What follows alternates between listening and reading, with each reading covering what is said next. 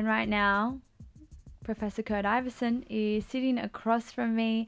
Professor Kurt Iverson, if you don't know, is an associate professor. How many times are you a professor? Oh, no, just associate professors.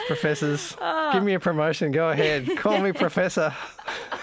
Of urban geography at University of Sydney. And every fortnight, Kurt comes in for Down to Earth, which is a fortnightly segment where we talk about how we can make our cities fairer and more sustainable. And this week, everyone is talking about COVID-19, so we thought we'd get in on the discussion.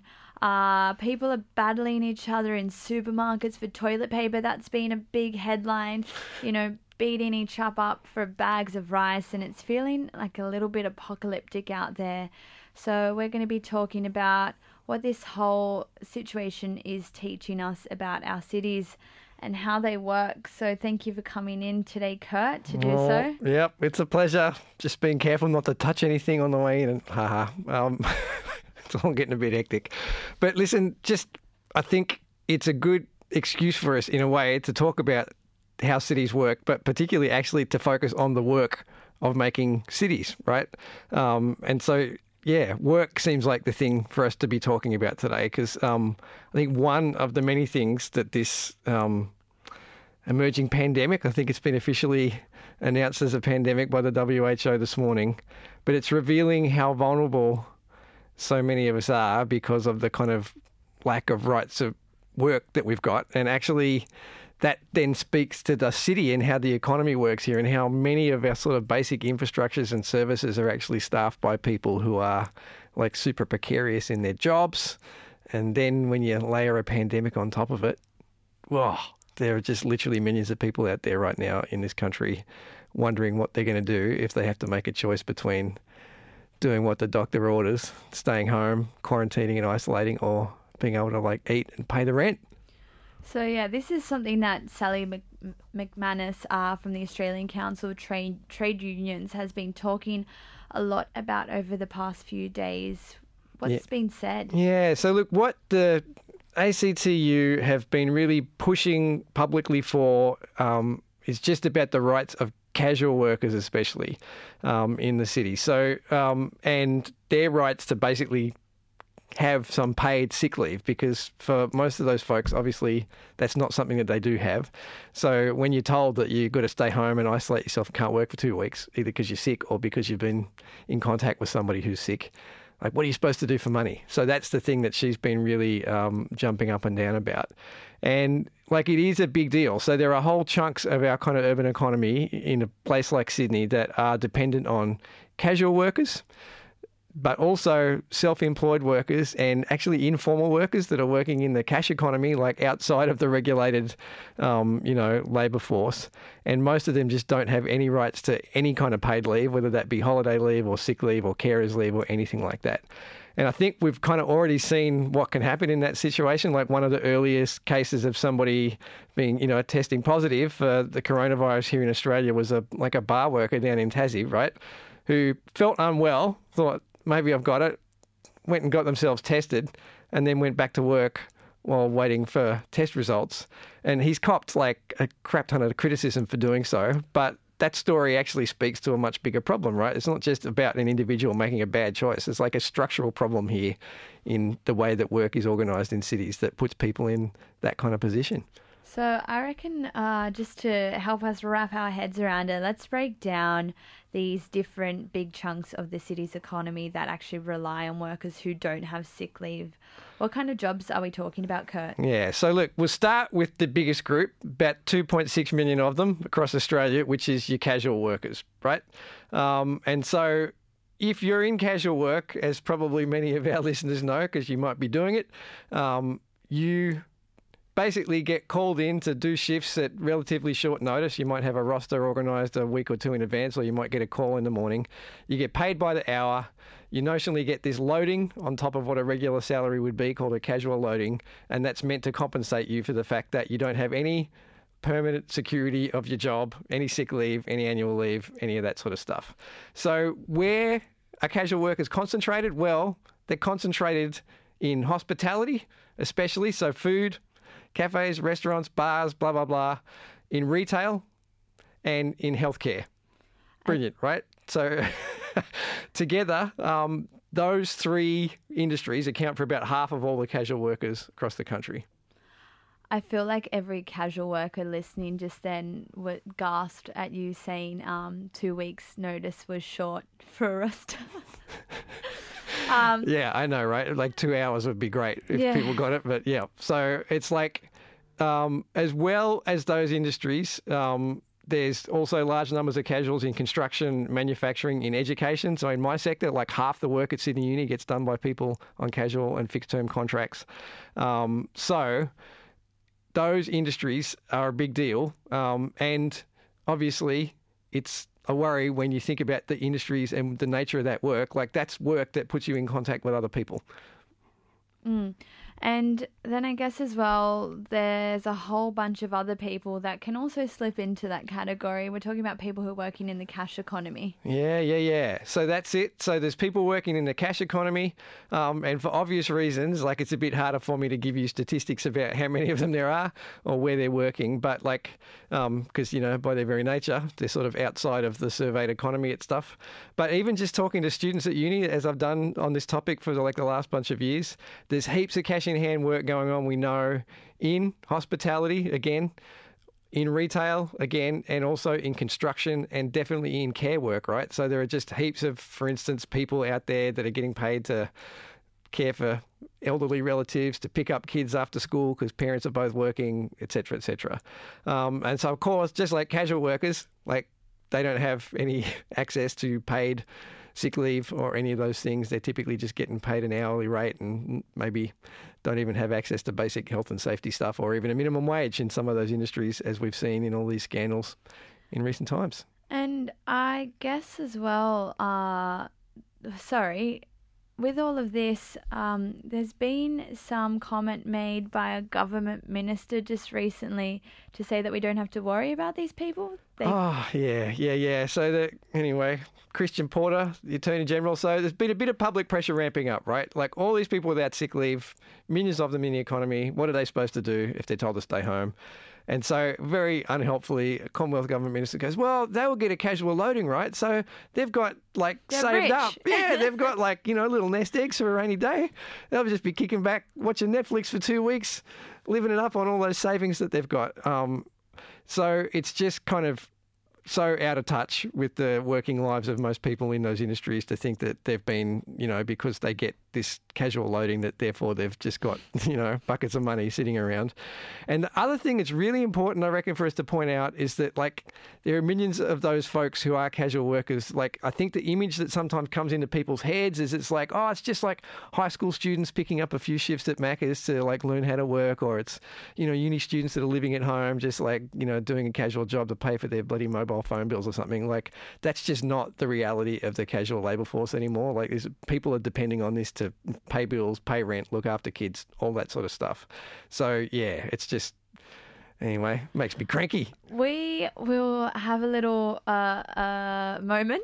Yeah, let's do that. And come back and talk more about this. Here's a track for you.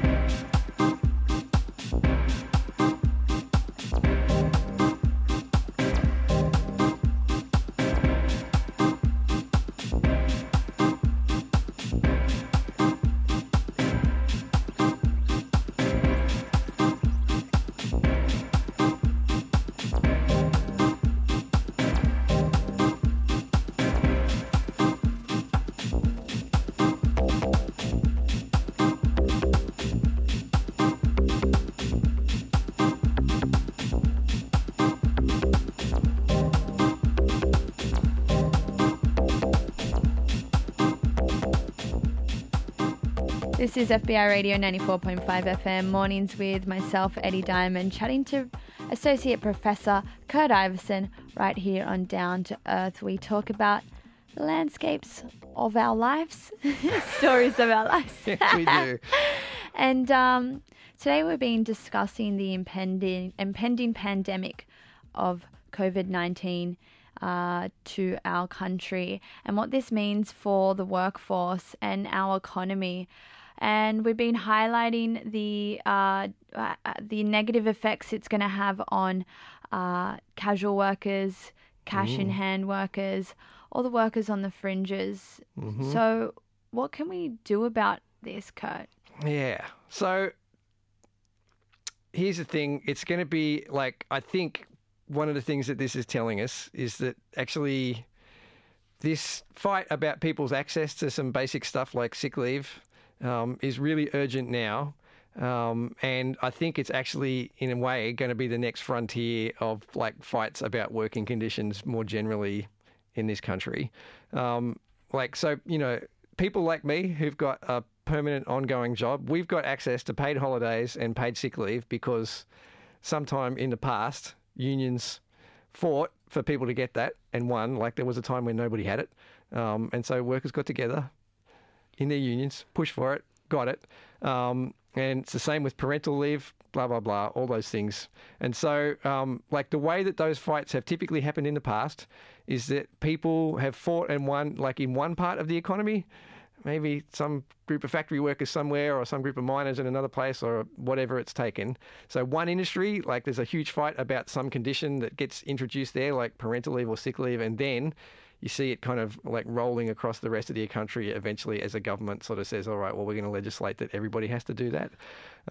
So I think, that's going to be the same situation here possibly. So Kurt, what does unionising look like for casual workers? Is this possible?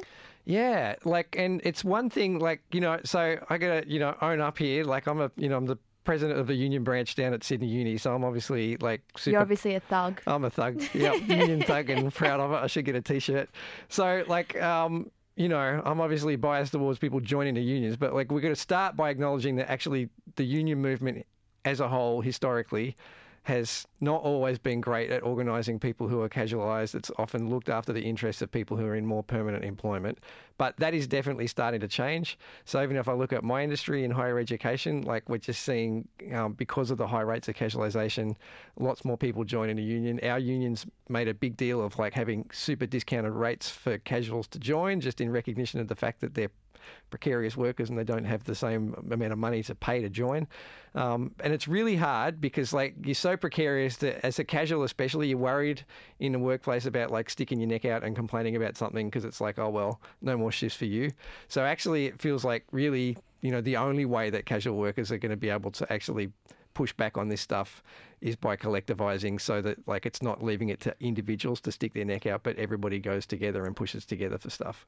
Cooperative unions. That's what we're all about, baby. And it's also, if you think about it, if I think about our union or the United Workers Union, which represents heaps of those people working in kind of, some of those hospitality areas, for instance, as well. There's a really important role for people who have permanent jobs to also be supporting their casual colleagues and comrades in, fighting to improve those rights and stuff. Yeah, it's an interesting discussion. As you said, casual workers at your work are having problems with this, and these are people that are academics working at universities. So yeah, imagine what it's like for Deliveroo drivers to unionize. Exactly. And so what's been really exciting is that the union branch, we've all across the country in universities, for instance, been sort of pushing around this issue of sick leave, particularly around the coronavirus, but more generally for casuals. And Macquarie Uni actually just a couple of days ago announced that any casual that had to stay at home would be paid for the fortnight that they had to stay home.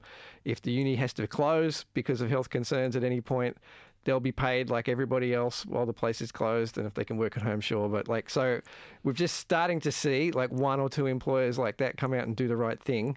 And now we're just waiting to hear whether Scott Morrison and his stimulus package was going to do this right thing by the whole workforce. Yeah. Speaking of people standing up for others, Sally McManus has put to Scott Morrison that this stimulus package should go towards these workers in precarious situations. So, is this one of the things that will help win sick leaves for casuals? Yeah. And I think it is one of the things because it speaks to the fact that, like, sick leave for casuals, like, when we fought for it over the years, and we have fought for it at Sydney Uni and lots of other unions, part of the point we've made, right, is that it's not just the benefit for the casual worker that, like, can stay home and not, like, get evicted because they're looking after their health. But actually, it's for the whole workforce. And that's what the Tasmanian example precisely reveals, right? Which is that whether we're talking about coronavirus or the common cold or the flu or whatever, if you're coming to work when you're sick, then it's not just bad for you, it's bad for your co-workers because, like, obviously they're high at risk of catching whatever you've got. So actually, like, economically, surely it's better for us as a country to be saying to people, you know what, if you're sick and you're potentially going to make other people sick, how about you don't come to work? How about you stay home? And so that's where, like, the role for government here in just actually legislating that employers have to provide this stuff and have to provision for it is really important. So it's like one of those things where the coronavirus has kind of, like, highlighted it, but you know, it's even when this has gone away, it's still going to be a big issue, and it's still a huge drain on the productivity of the economy if people are coming to work sick and making other people sick as they do so. Kurt Iveson, thank you so much for coming in and discussing all of these things with us today. Here in Down It's a pleasure as ever. Thanks heaps for having me, Eddie. All right. This podcast is produced by FBI Radio in Sydney. Find more at fbiradio.com/podcasts.